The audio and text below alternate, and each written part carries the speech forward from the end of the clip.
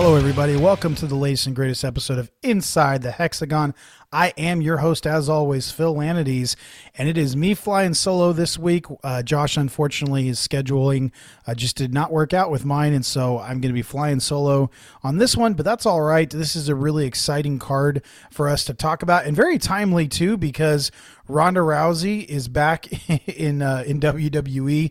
As I record this is the night after the Royal Rumble, and Ronda, as had been heavily rumored, made her appearance and won the Royal Rumble, the ladies match, and she is now going to go on and likely face, I guess it sounds like, Charlotte Flair at WrestleMania. Still not a big fan of the fans.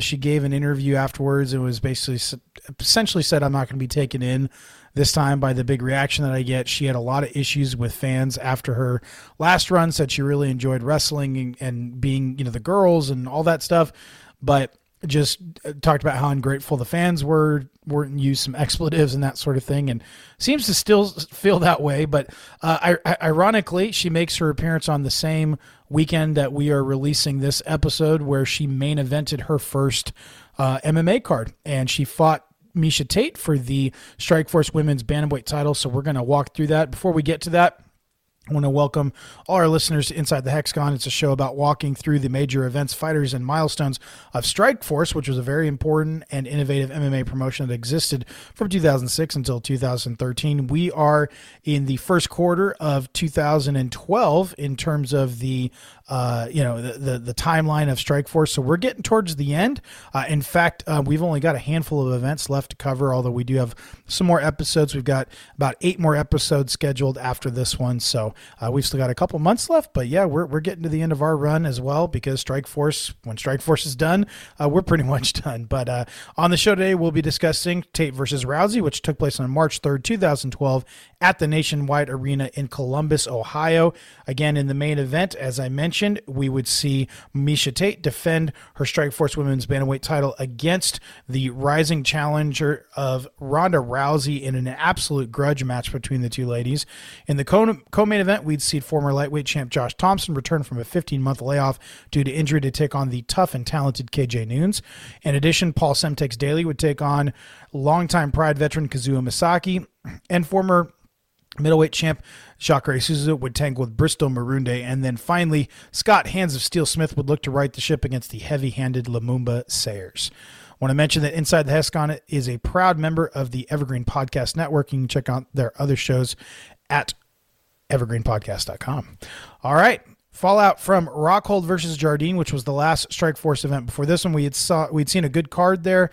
Luke Rockhold defended his middleweight crown for the first time in a dominant win over Keith Jardine. In addition, we would see King Mo Lawal absolutely destroy the undersized Lorenz Larkin, though Mo would unfortunately test positive for a steroid after that bout and be suspended, and actually that would end his time with Strikeforce. And if you haven't already, make sure you check out our last episode, which included my interview with King Mo, and he talks about that fight with Larkin. It's very interesting, so make sure you check that out if you haven't already.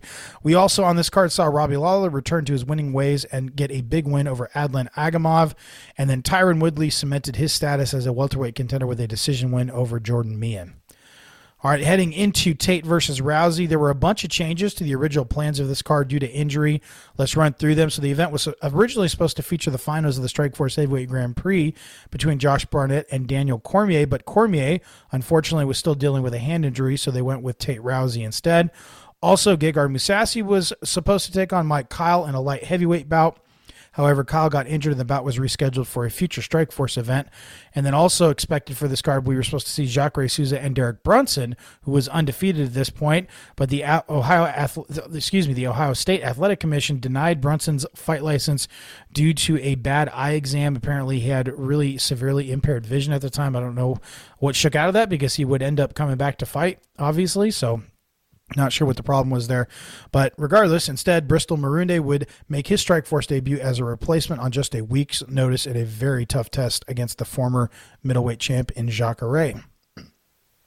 All right, once again, Strikeforce was back in Columbus, Ohio as part of the Arnold Classic. They had a good relationship there, and I think it was a smart idea to kind of co-promote and co-brand with that. Rousey versus Tate. Again, March 3rd, 2012, the Nationwide Arena. The attendance numbers, unfortunately, were not available for this, so we don't know how many people were there. Showtime drew an average of 472,000 viewers with a peak of 604,000, which was somewhat up from what they'd been doing, but still a far cry from anything that the UFC was doing at this point. We had Mauro Ranallo, Frank Shamrock, and Pat Miletich back on commentary. And man, what an opening video package this event featured. You can find this on UFC Fight Pass, but Ronda and Misha were dressed to the nines, all gussied up, while Mauro Ranallo's voiceover discussed their respective rise to stardom. And man, it was pretty cool. Eventually, they were shown in their fight gear. They were staring at one another from flat platforms before coming face to face, which was pretty cool. I got to say, those kind of video packages, I always remember the Tito and Chuck one, I think, from their first fight. And I'm like, these guys like hate each other, right? And yet they're still going nose to nose and face to face for, these video packages. And I'm like, man, how do they, I guess that's just being a professional, or maybe it's all just a work. But anyways, I thought that was kind of interesting, and it was a cool video package. And then they transitioned to the Strikeforce, the typical Strikeforce introduction package. And there were several fighters in there that were no longer with Strikeforce, including Fedor, who was featured pretty prominently. Kind of a sloppy and bad look, in my opinion, but it is what it is. And then there's one more note to get to before we jump into this, but Dana White had been getting more involved with Strikeforce prior to this card, but right before this, he was asked a question about Strikeforce, and there were starting to be rumors that the promotion might not last super long. And, obviously, as we've discussed on previous episodes, they had cut back on the amount of events, and just, a lot of their marquee talent was going over to the UFC, so how much longer was the promotion going to last? And Dana, when asked, responded and said, I'm done with that promotion. Essentially, he had recommended a bunch of changes to the folks over at Showtime, who shot them all down. He already had a strained relationship with them. So he essentially said, you know what, I'm out of the Strikeforce business. Zuffa owns it, and y'all can do what you want, but I'm done. And yeah, whenever the boss is no longer on board with you as an entity, I think you can see the writing on the wall. But yeah. All right, let's get to the undercard. At 155 pounds, the son of Randy the Natural Couture, the UFC legend and Hall of Famer who was in attendance for this, Ryan Couture, he defeated Connor Hune, who at one time was really considered as a real rising star in MMA, knocked him out via TKO come by way of punches at 252 of the third round. At 170 pounds, Roger Bowling defeated Brandon Sailing via TKO come by way of punches at 115 of the second round. I should mention quickly, Scott Coker and Strikeforce probably breathed a sigh of relief with this one, as Brandon Sailing had been discovered shortly before this card to have had a prison record, which, there's plenty of fighters out there that was some sort of record, but this gentleman, Brandon Sailing, also apparently had ties to a neo-Nazi organization, which drew some bad press for the promotion. So Coker and company were probably happy that Bowling had dispatched of Sailing.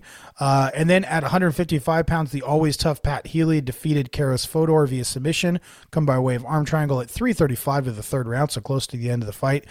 And then in the kind of main event of the undercard, Sarah Kaufman defeated Alexis Davis via majority decision in a bantamweight bout. And from all indications, this was a tremendous fight. They talked about it a bit on the main card, and it really proved that Kaufman, who'd gotten her hand raised, should be next for whoever won in the main event, whoever took the belt home. And we'll talk more about that as we get to the main event. But here we go, kicking off the main card at 185 pounds.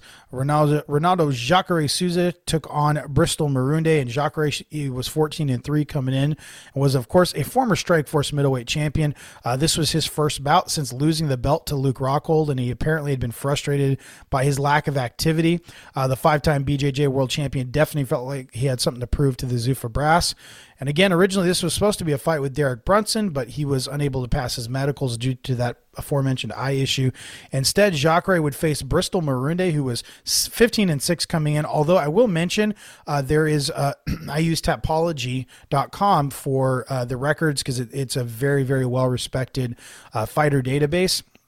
and I use it for a lot of my research. And according to that, he was 12. Marunde was either 12-6 or 12-7 coming in. So there was some question about where the 15-6 record came from. Perhaps the promotion, which had done so in the past, look at just see Cesar Gracie, had pumped up Marunde's record a little bit in order to get him licensed. I'm not sure, but regardless, he had won 4 straight and 9 of his last 10 overall, and he was a veteran of the IFL, so he definitely had proved that he could be a fighter, and he was making a Strikeforce debut. And interestingly, Marunde was also a fight promoter, and his promotion was putting on an event on the very same night as this card. So I'm sure he had a lot on his mind heading into the cage. But once the bell rang, kind of a slow start. Jacare was able to get Marunde's back with his hooks in pretty quick, though, and Jacare got a warning after he headbutted Marunde kind of inexplicably in the left shoulder blade, which was a weird technique to see. And then the Brazilian hit Marunde with what appeared to be shots to the back of the head, which caused the ref to stop things and give him a warning.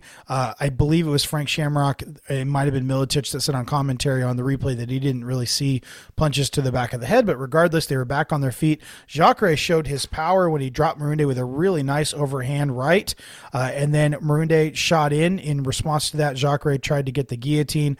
Marunde survived, but he really offered little in this first round. 10-9 Jacare. Then in the second, Marunde landed a nice shot early on, but Jacare landed a really cool spinning back kick that landed flush to the face, which reminded me of Kung Lee. It drew a big reaction from the crowd. The former champ then did a really cool move that I don't think I've ever seen before. He actually apparently had done it twice, but I didn't catch it the first time. Essentially, he was trying to get Marunde's back from the standing position, and he did kind of like the Showtime cage walk where he kicked Benson Henderson in the mouth. He did kind of something like that and pushed off with his foot off the cage and spun Marunde to the mat from that, which is really smooth, although Marunde was able to scramble, get back to his feet quickly, but it definitely looked very cool. Jacare was doing a really nice job of switching up his strikes, throwing a lot of power punches and really solid kicks, and you could see his progression as a striker. His confidence was growing, and then later in the round, Jacare got a really solid takedown, further cementing himself as handily winning this fight, another 10-9 round for the former champ. At the beginning of the third, very quick takedown by Jacare, and he quickly got to half guard. Marunde was trying to control the wrist, but he was pinned against the cage, just eating right hands and just overall just getting beat up.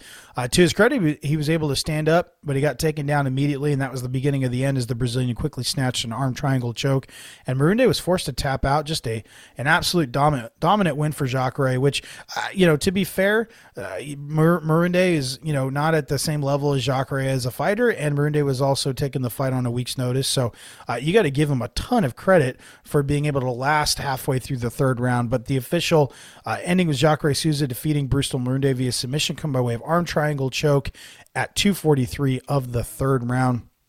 Jacare would be back later in the year to take on Derek Brunson. While this would be it for Marunde in Strikeforce, he would be a notable competitor on the Ultimate Fighter Season 16, and we get one official fight in the UFC, which was a loss, and he retired in 2015 with a 16-10 record. Although again, that record is that's according to according to Tapology. So if it was basically what Strikeforce had said, I think it would be more like a 20-10 record, but just not totally certain there. All right, our next fight, 185 pounds. Once again, Scott Hands of Steel Smith versus Lumumba Sayers.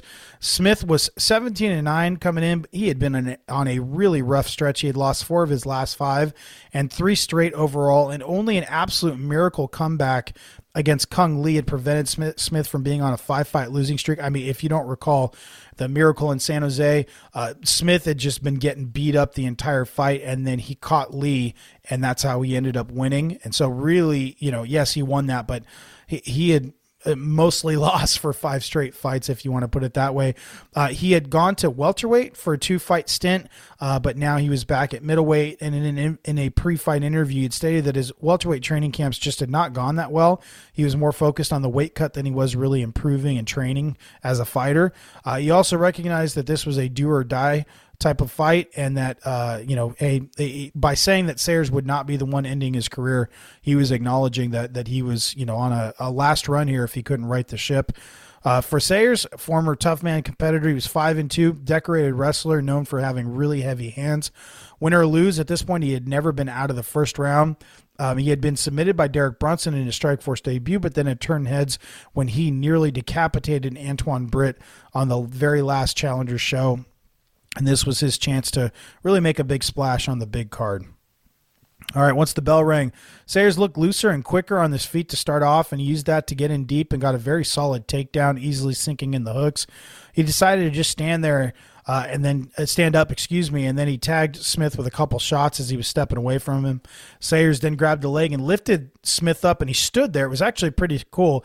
It looked like he was kind of deciding what he wanted to do, and he essentially performed kind of an overhead suplex, kind of Samoan drop type move, which drew a big reaction from the crowd. Smith tried to grab a guillotine, but Sayers was already across the body in top position, so he was safe. And instead, he grabbed his own guillotine and squeezed as much as he could, and Smith tapped out actually so aggressively it looked like he was kind of trying to punch Sayers in the gut. But that was it. Really great performance by Sayers, but really sad to see Smith. I mean, he was just done as a relevant fighter, truly. And so the official finish was Lumumba Sayers defeating Scott Smith via submission, come by way of guillotine at 134 of the first round. Sayers would be back in Strikeforce to take on Anthony Smith, but this would be it for Hands of Steel. Frank Shamrock mentioned during the post-fight replays that this might be the last time we see Scott Smith in a Strikeforce cage, and he was right. He would fight twice more in MMA, winning one and losing one to end his career at 18-11. And I've got to say, Josh is a much bigger fan of Scott Smith than I was, but I really have fond memories of him. His fight with Benji Radek was fantastic. Obviously, very rarely in a boring fight, even when he lost, he was entertaining and just a humble warrior that always laid it all on the line. And I appreciated him coming on the podcast. He was really open with us and seems to be in a really good place in his life. And so I appreciate that, and all the respect in the world to a guy like Scott Hands of Steel Smith. All right, and then in our next bout at 170 pounds, a former opponent of Scott Smith, Paul Semtex Daly, would take on Kazuya Misaki. Daly, 29-11-2, coming in, was on a modest 2-fight win streak in smaller shows, which had come after losses to Nick Diaz and Tyron Woodley in Strikeforce. Still one of the most dangerous welterweights in the world. Semtex had made it clear in pre-fight interviews that he was tired of leaving it in the judge's hands, even intimating that there was some bias against him. So he was coming for the KO, and he was talking about essentially that even Showtime had it in for him, which doesn't really make a lot of sense. That it was kind of crazy. And he said essentially, like, you hear in other parts of the world, like he used the example of going to Germany and, you don't want to be a wrestler in Germany, like a amateur wrestler style, because you'll lose. They look for strike, like stuff like that, which in retrospect sounds kind of petty and kind of, crying over spilled milk. But regardless, it seemed to motivate Daly. He said he was coming for the KO. And this would be the welterweight debut for longtime middleweight competitor Kazuya Misaki, a longtime Pride veteran. I remember watching him several times in Pride. He was 24-11-2, which included a win over Joe Riggs of the Playboy Mansion in his Strikeforce debut, as well as decision victories in Pride over Dennis Kang, Dan Henderson, and Phil Baroni. He'd won 2 straight, was definitely not someone that Daly should overlook. But a really impressive opening round for Misaki, who I think many were expecting to get knocked out here. Misaki was not only holding his own on the feet, but I'd say he was pushing the pace and actually winning. I think Daly recognized this as he actually went for a takedown of his own, which we rarely saw from Paul Daly, but he got him. Misaki was, fortunate for him, was able to reverse as the bell rang, but pretty clear 10-9 round for the Japanese fighter. The commentators pointed out early on in the middle frame that Misaki is really hard to finish, as in those 11 losses, he'd only been stopped once during his career. And Daly was a bit more aggressive early on, but Misaki was still the one doing the damage on the feet, and he was also winning the grappling portion of the bout. And Daly, likely again sensing he needed to switch things up, got another takedown, though Misaki was able to neutralize the advantage with his own positioning from the bottom. And after a really nice hip escape, Misaki reversed and took top position, putting Daly where he definitely didn't want to be on his back. Another solid round for Kazuya Misaki, who was up 2-0 in my eyes. And then Semtex, he just seemed gun shy. I don't know what was going on, but after trading to start things off in the final round, the Brit took Misaki down once again. And Daly, he did land a really nice left elbow strike. And Misaki, to say that a river or a fountain of blood started coming out from the side of his left eyebrow. It would be understating it. I mean, it looked like he was hemorrhaging, and the ref stopped it for a doctor to take a look, and you could hear an audible gasp from the crowd as the camera caught a shot of the divot to the side of Masaki's left eye. And, but at the same time, it was not over his eyes, so Masaki's vision wouldn't be directly affected, so the doctor allowed it to continue. Despite the damage being done, especially with that cut, Daly was relegated to one-punch strikes for the most of the remainder of the fight, no combinations. He didn't really go after a very bloody Masaki, and he did get another takedown. Masaki got right back up. Daly just appeared to be mentally broken. He needed a knockout, but he was not going for it. Masaki was the aggressor, and though he definitely lost the third round, he'd clearly won the fight. Now, the interesting thing was that Daly seemed to be acting like he'd won the fight, and when the scores were announced, Daly reacted in disbelief and anger. He did shake hands with Masaki, but Semtex was clearly peeved at the judge's decision, which was via split decision to be fair, but one of the judges scored at 30-27 for Masaki, and Daly just reacted like someone had insulted his mother. He was really upset. I think that he thought, obviously he thought that he won the fight, but I think he thought those takedowns were going to win the fight for him. But if you take somebody down, but you get, they keep getting up, or you're not really able to do anything with it, I don't think that's going to score a lot in the judge's eyes. But regardless, this would be the last fight in Strikeforce for both these guys and the last fight of Masaki's career. Surprisingly, at only 35 years old, he would retire from the sport with a 25-11-2 record. So obviously a lot of fights, and he probably had been training for years before that. But yeah, they're only 35 years old. He was done. Daly, for his part, he's still competing today in Bellator at the age of 38. Holds an impressive 43-18-2 record. He has wins over Derek Brunson, Scott Smith, Jorge Masvidal, Martin Kampmann, and Dwayne Beg Ludwig, with a couple of those wins coming in Strikeforce. So hats off to Daly. One of my favorite guys to watch. He's always entertaining in my eyes, and much respect to him for still competing and still, 38, man. He could go for another couple of years, it sounds like, but I believe that he's talked about wrapping things up. And when you've got, 43 plus 20, 50, 63 pro fights on your record in MMA, and that's not including some kickboxing as well, he's got a lot of miles on that body for sure. All right, this brings us to the co-main event at 155 pounds. Josh the Punk Thompson taking on KJ Nunes.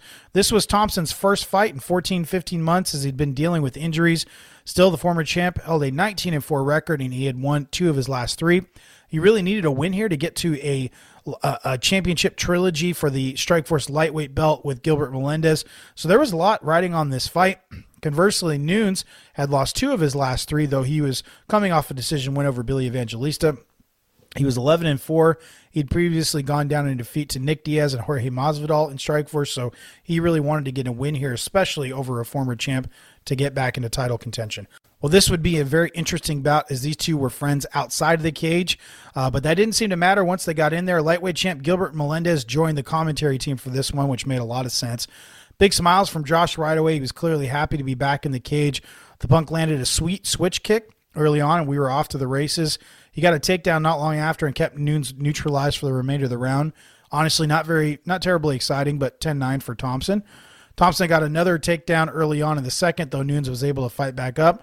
But the Punk just took him back down again, much to the chagrin of the crowd. The ref stood things up, and Nunes tried to do some damage on the feet, but Thompson took him down again. He wasn't going to be winning many new fans, but he was not going to allow Nunes to do what he did best, which was strike on the feet. He was dominating, and he actually did bloody up Nunes. Nunes was bleeding pretty well from the left eye. Another 10-9 round for Thompson. And then a trip takedown early on in the third. Thompson turned that into a very, very tight arm triangle choke. One of the tightest arm triangle chokes I've ever seen that didn't produce a tap. But Nunes was able to survive. His head was turning very red. He seemed to be panicking right before he got out of it, and both Frank Shamrock and Pat Miletich on commentary were saying that Nunes was not defending correctly. He was trying to push his arm down instead of doing the answer the phone arm method that you're supposed to do, and he was grimacing at times even after getting out of it. It might have been the blood coming out of his eye or coming into his eye, but Nunes seemed to be in pain. He was unable to do much with Thompson on top of him, and it was clearly a pretty safe strategy for Josh Thompson. He risked very little in this bout, but it was enough, and he dominated his way to a decision victory, and that was the official result. Josh Thompson defeated KJ Noons via unanimous decision. Thompson was not happy with his performance, using an expletive to describe it on the mic when asked by Mauro Ranallo in the cage via interview afterwards. Said he had contracted staph and training, wanted to try something different in this fight, but so all these things that kind of contributed to his performance, but he was not happy with how he performed. But he said he was ready for Gilbert and he wanted that fight next. It was interesting to note that Thompson was wearing an anti-Obama shirt in the cage. Instead of hope, it said nope. And this was 2012. I believe Obama was running for re-election at that point. So kind of interesting. But with this win, Thompson would get that trilogy fight with Gilbert Melendez, and I am very much looking forward to covering that one. Nunes would also be back in Strikeforce, and he would be taking on Ryan Couture in a very interesting bout as well. All right, but this brings us to the main event at 135 pounds. Miesha Tate was defending her Strikeforce women's bantamweight title against Ronda Rousey. The champ, Miesha Tate, was 12-2 coming in, had won 6 straight, which included her championship win over Marloes Coenen. She'd really established herself as a star with her title win, and now she was in her first full-blown feud. Rousey was undefeated at only 4-0. She had submitted all 4 of her opponents in less than 2 minutes total of cage time, which is pretty amazing. None of her fights had gone a minute, which is crazy. But when you combined her good looks and persona with her Olympic bronze medal in judo, as well as her submission wins, being able to talk trash like she could, she'd been able to jump the line and get this title shot. Surprisingly, at the time, Rousey was favored coming into this fight, and if anything, it deepened the feud between her and Tate. These two just did not like each other at all. In fact, the champ took it further. She said, quote, "She kind of talked herself into a title fight. I'm going to be very excited to send her back to where she belongs, the back of the line. Not only am I not a fan, I cannot stand the girl. She's full of it. I think she runs her mouth way too much. She says things that just make her look absolutely ridiculous, and I think she gives women's MMA a bad name. I don't think she's a good representation or a good role model for the sport, period. Not only do I not like her, but I don't respect her at all," end quote. And it's interesting because Rousey said that this was not personal to her, but it was clearly personal for Miesha Tate. I also think it irked Tate that Rousey and not Sarah Kaufman was getting this bout, as it seemed like the Canadian really deserved it. She was a former champ. She had already beaten Tate before. She had won both their fights since losing the title. And in a pre-fight interview, Kaufman tried to be gracious in getting passed over for the title shot, but she also said that she was angry and wanted her title back. And now that she'd won her bout against Alexis Davis earlier in the evening, it was clear Kaufman had to be next for whoever took the belt home. But once we got to the fight itself, big reaction from the crowd for Ronda Rousey, who came out to Bad Reputation, which, again, if you watched the Royal Rumble for 2022, then you heard Bad Reputation once again as her entrance song in WWE. Tate came out swinging right away, closing her eyes and just winging punches. That was something early on with Tate that always stood out to me, was that, I mean, she was a wrestler, Takedown Tate. I mean, that was her Takedown Tate. That was her nickname. She had some power, but she was not a great striker from a technical perspective, and that was definitely on display early on. But she ended up clinching and trying for a trip takedown, but Rousey was able to use her judo and flip the champ over to her back, which was just a strategic mistake for Tate for sure. After some positioning, the challenger fell to her back with a straight armbar in tight, and it looked like Tate's elbow had dislocated, but she was able to withstand and get back up, taking top position. Rousey stood and Tate took her back, but we were already past Rousey's longest fight to date. Rousey stood again, but Tate held on, trying to sink in a rear naked choke. Rousey got a nice backdoor escape, and suddenly Tate was on her back with Rousey standing. Eventually, the two were both back on their feet, trading once again, and Tate got the better of it. But once they clinched, Rousey grabbed her head and executed a beautiful, smooth judo trip hip toss. It was very cool. Then she took her back and started raining down punches before sinking in another straight armbar, and this is where it got gross. Rousey was bending Tate's arm this way and that, and essentially the ref stopped the fight as you could see it on replay, as Tate was tapping. And I mean, but it was disgusting. Like, it was gross. I mean, just I could go the rest of my life without seeing the replay of that submission. Super entertaining fight, big win for Rousey. But the thing that sticks out in my mind is just her, Tate's elbow going back and forth, and it was disgusting.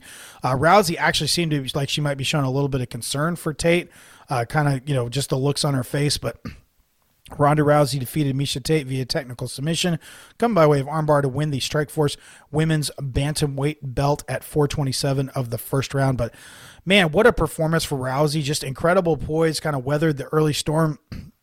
It was clear she had a long way to go in terms of striking on her feet, but man, her talent, her supreme confidence. I mean, Ronda Rousey was an absolute force to be reckoned with already in her career. And I think this was a time in the sport for women's MMA where Ronda Rousey was just on another level than the other competitors. And, this was her debut at 135 pounds, by the way. So, they obviously had strapped a rocket to Ronda, and they were planning to ride that thing. I mean, this was going to be a huge opportunity for Strikeforce to really make a big name, and they really gave Ronda a platform. And we've talked about this before, but Ronda was made in Strikeforce, and that really opened the door for for ladies to go over to the UFC, because Dana saw Ronda and knew that she was the one that was going to open the door for them. But really incredible performance from Ronda Rousey. As far as next steps go, Kaufman would get her title shot against Rousey, while Tate would be back to take on Julie Kedzie. But we're getting towards the end of this. I know this was a quick episode. Again, it's it's hard to banter when it's just me, but it is what it is. No fighters tested positive for performance enhancers or recreational drugs after this event. Total disclosed fighter payroll of $543,500. Ronda Rousey made $32,000, including a $17,000 win bonus. Miesha Tate got $19,000. Josh Thompson got $80,000, which was a flat rate, no win bonus. KJ Noons got $38,000. Misaki got $50,000, flat rate, no win bonus. Paul Daly got $45,000. Lumumba Sayers got $10,000, which included a $5,000 win bonus, while Scott Smith took home $65,000. And Jacare Souza got $92,000, which included a $22,000 win bonus. Bristol Marunde got $10,000. And again, to remind you, those salaries are not necessarily accurate in terms of reflecting everything that fighters got. Some fighters, as John Morgan, the crack MMA junkie reporter, explained on a previous episode, sometimes they'd get locker room bonuses and so-called performance fees and appearance fees that would net them more money. So that's not everything, but that's what was released. But to recap, all in all, a pretty entertaining card. Jacare had to be in the discussion to take on the winner of Luke Rockhold versus Tim Kennedy for the title, which was the next middleweight title bout. While it was clear that Scott Smith was on his last legs, unfortunately, as a fighter, and again, he would only fight a couple more times in MMA. Kazuo Misaki had impressed, while Josh Thompson proved his next fight should be against Gilbert Melendez for the title, and then we had a new signature Strikeforce star in Ronda Rousey. But in our next episode, we're going to be finally covering the finals of the Heavyweight Grand Prix, as DC would return to take on Josh Barnett in the co-main event. We'd get the long-awaited trilogy between Melendez and Thompson. In addition, Feijiao would be back, the former champ, to take on Mike Kyle, while Chris Spang would take on Nishan Burrell in a battle of up-and-comers. And then after that, I'm really excited to say that both Josh Thompson and Gilbert Melendez have agreed to be on the podcast at the same time to discuss their trilogy. I'm in process of getting that scheduled. We're hoping to get that recorded this week, but I'm really, really excited about that. That is going to be really awesome to have both those gentlemen on. Gilbert was on the podcast early on in our run, but Josh has never been on, so this is going to be great. And again, I am very much looking forward to this. But anyways, we're going to go ahead and wrap things up here. If you have, if you'd like, you have an idea or you want to get involved with the podcast or anything like that, you can reach out to me at phil@insidethehexagon.com. I would absolutely love to hear from you, especially as we get towards the end of our run as a podcast here. I appreciate all the support, everybody being involved with us. I'm so grateful for everything. But with that, we're going to go ahead and ride off into the sunset. We hope you stay safe, you stay healthy. We will see you soon.